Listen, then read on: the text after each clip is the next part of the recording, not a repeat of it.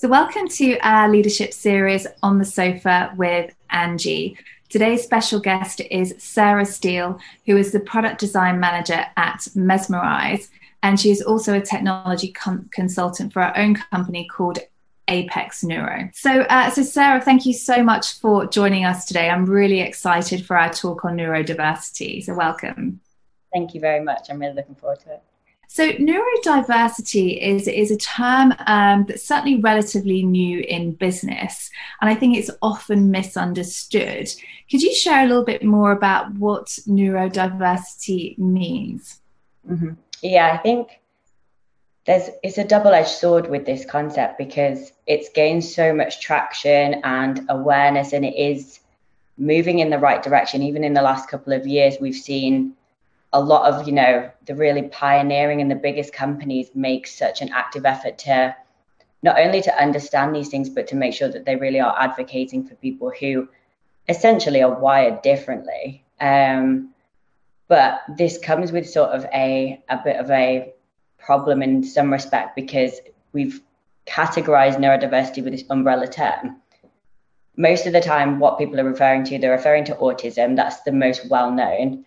And secondary to that is ADHD. So what I've noticed, I have ADHD. I was diagnosed about 1.5 years ago.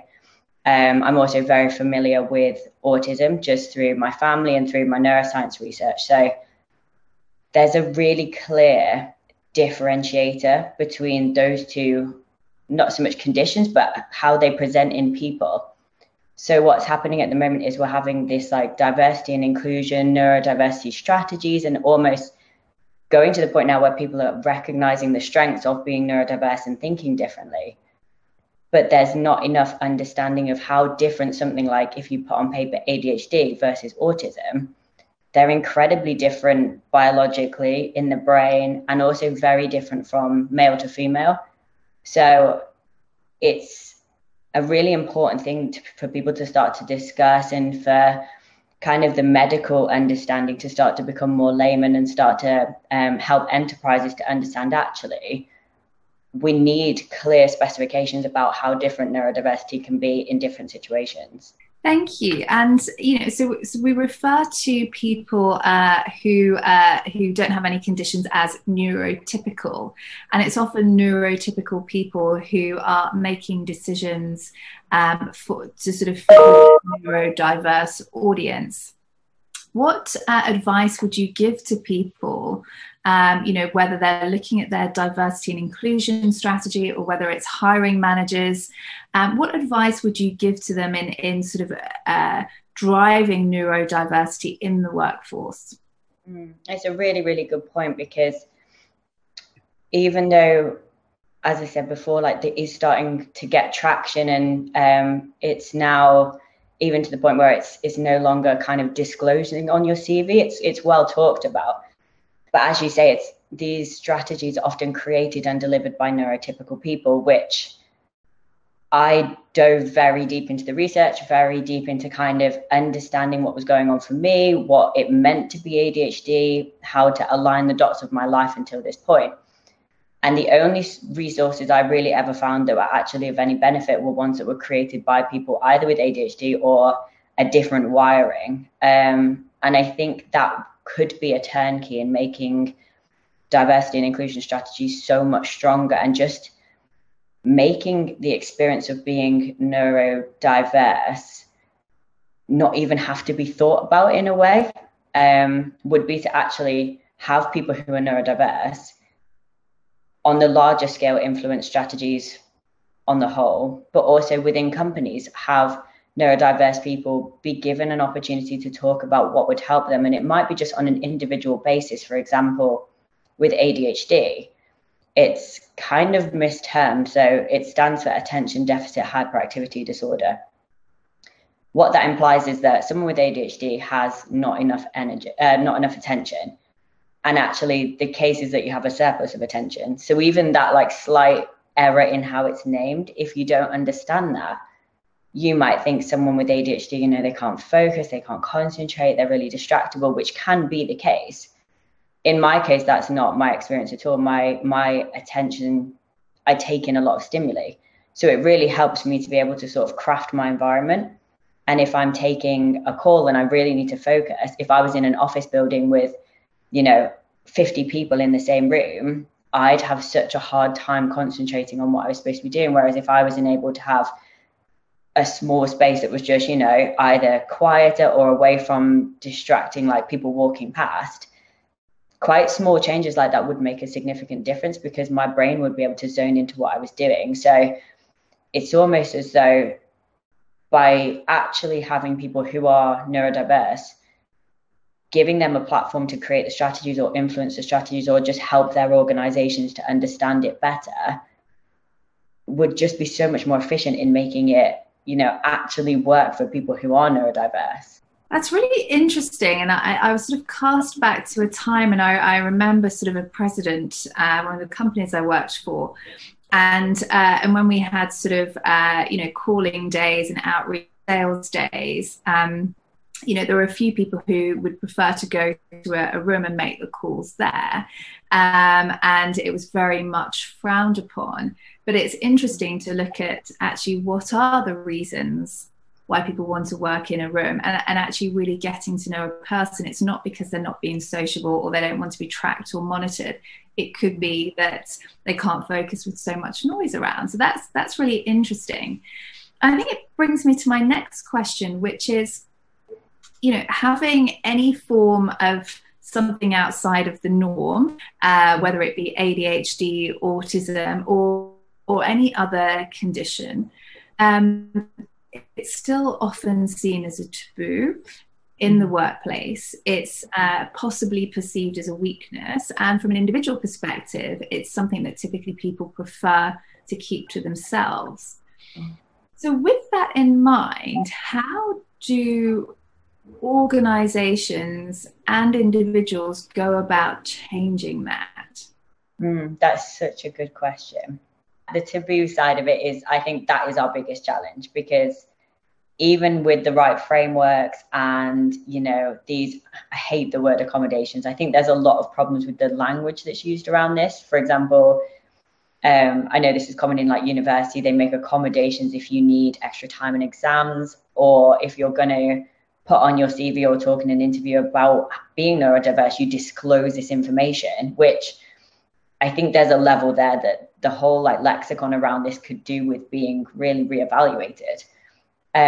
With regards to the taboo, speaking from personal experience, it's helped me so much to go through the process of self-acceptance. And I think that's a really big piece in this is if you don't understand your own experience, your own differences. But for me now, where I sit, especially because I've done so much work on the self-acceptance, is I see the way my brain is wired has far more strengths than it does pitfalls to my career or things that would be considered challenges.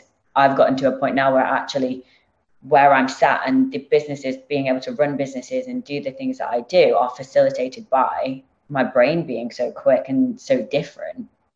So I think there's kind of two layers to this. There's the individual's taboo or sort of societal's, the imprint that you've had, because I was diagnosed at 25. So I'd lived 25 years of my life knowing I was different, having challenges, never really understanding, like I can't put my finger on this, what's essentially in quotations wrong with me. It's a long time to have that thought recurrent. And actually, I always thought, it's a reflection of self-esteem. I was misdiagnosed with anxiety. And what that actually turned out to be was ADHD in women is often internalized. What you find with women is that hyperactivity becomes racing thoughts, which that's almost the written example of what anxiety is known to be. So what I went through was a whole journey of kind of misdiagnosis, feeling like I'd never find this answer, knowing my potential as well, which was the most frustrating part, was knowing, how much I have to offer. Once I got my diagnosis, one of the first things that did click with me, which isn't the case for everyone, I think a lot of people can fall into a depression or have a real hard time with it because it's so weighted. It was different for me. It was like a huge weight off my chest. And I went through a process of self-acceptance and massive amounts of education. And what that's enabled me to do now is, because I wholeheartedly accept it, doesn't mean that there's not challenges, but I can walk into any situation. Or, for example, when I first started at Mesmerize, from day one, I disclosed my ADHD, openly talked about it. We actually are building products around neurodiverse brains now. And I know that's because I've got this kind of open door approach to it. So I think companies would massively benefit from enabling people to have that kind of ability to talk about these things without that taboo. And it's such a big thing because that's on a societal level. But the more people talk about this, and this is why I was so excited to speak today, was the more of these conversations that I had without any kind of judgment or weight, even if it's just you open the opportunity for another person at the company to talk to you, or to ask questions, or to say, do you know what, I've been experiencing those things too, and that's happened to me before. So I think once that level is sort of starting to take shape, then companies can mirror that, and they can try and remove as much stigma as they can by just approaching it as, what is there a stigma about? And I've never really understood that, because what are we discriminating against, or what is the taboo with neurodiversity? Because from my perspective, it's what makes me me. It's what makes me innovative, like thinking outside the box. And that's an incredible asset to most companies. So it's almost like this paradigm shift. And once that happens, I can see how different the landscape could be. There's so many interesting things to sort of pick up on there, but I think that the one I'd like to start with is neurodiversity as a strength. And a lot of public figures have come out in recent years about their experiences of neurodiversity. And one example is Richard Branson, who has come out and said he has ADHD. He also has dyslexia. And obviously he is an uber successful entrepreneur and, billionaire. So what are some of the key strengths that present itself with neurodiversity? I think that's an amazing point to make, is, and this does link back to the last point, is the fact that we've got these incredible people, coming out, if that's the right word, or feeling like they're finally comfortable talking about their differences. That in itself demonstrates how we can start to change this. We can look at that and go, actually, if you do analyze the most, the furthest end of the spectrum, people like Richard Branson, Elon Musk, like, again, they might be controversial, but you'd be amazed at how many celebrities, big figures, sports people have some kind of diversity. Because relating back to the question you just asked, it's those traits that make them able to be so successful. And what you find with something like ADHD is you're often extremely resilient, because from a childhood, from a very, very young age, you've known you're different. You've probably had to adapt to situations almost not knowingly. So, and it must be the same in some ways for autism, is there's a lot more kind of social issues with autism. So from a very, very young age, you've had to learn how to socialize. You've had to be resilient to the fact that it's not natural and it's not probably in your comfort zone. So they're learned behaviors. So the resilience side is one of the things that I see time and time again in personal accounts. In one of the greatest like kind of resources for this is like the Reddit forums, because it's the biggest sort of open, almost anonymous disclosure and discussion of these things. And the thing that comes up the most is how resilient you are if you are ADHD, because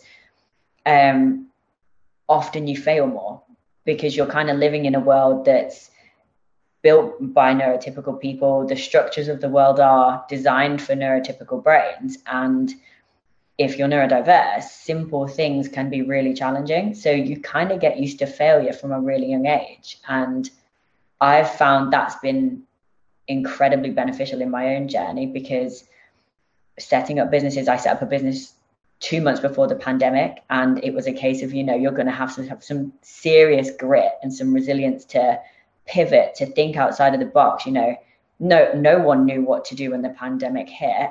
To be a startup during that time, the original business model for Apex was incredibly different to what it is now, because I kept hitting walls. One of our main clients was going to be the Premier League. there was no football until really a couple of months ago. So I had to consistently be able to analyze a problem, pick it apart, map it out in my mind and say, okay, where's the gateways here? Where can we move forward? And you find that kind of quick, very sort of diverse, agile thinking and that almost dynamic creativity that is a core feature of the way most neurodiverse people think, because you're so used to having to problem solve constantly because your brain doesn't work in the way that education systems are designed or the way that office work is designed. You don't work that way. So I would say there's an incredible amount of assets to being neurodiverse, especially in enterprise. Like, the list is as long as my arm, but the slight problem to that is if you don't embrace or you don't have an environment that actively allows you to be yourself, and you have to, you know, keep everything away from kind of anyone knowing, or you are embarrassed, or there's some kind of stigma, you might not unlock those abilities. So that's what my hope for kind of these conversations and better resources and just changing this paradigm would be, for people to be able to tap into all of those things that make you brilliant, instead of, you know, I have to be a watered down version of myself, which is what I experienced for a long time. I love that. Tap into all of those things that make you brilliant. And what a wonderful way to end our interview today. So, Sarah, thank you so much. It's been so enlightening. And thank you very much for your passion on this topic as well. I know lots of members of our community will hugely benefit from this and resonate with it. And also to sort of continue the conversation, I know that for Women in Tech Forum, you'll be writing some blogs and articles. So for those of you who want to continue the conversation, do come along to our LinkedIn page at womenintechforum.com. Obviously connect with Sarah Steele at Mesmerize. And we look forward to really exploring this really important topic in the future. So Sarah Steele, thank you so much for joining us today. Thanks so much. Speak to you soon. Thank you.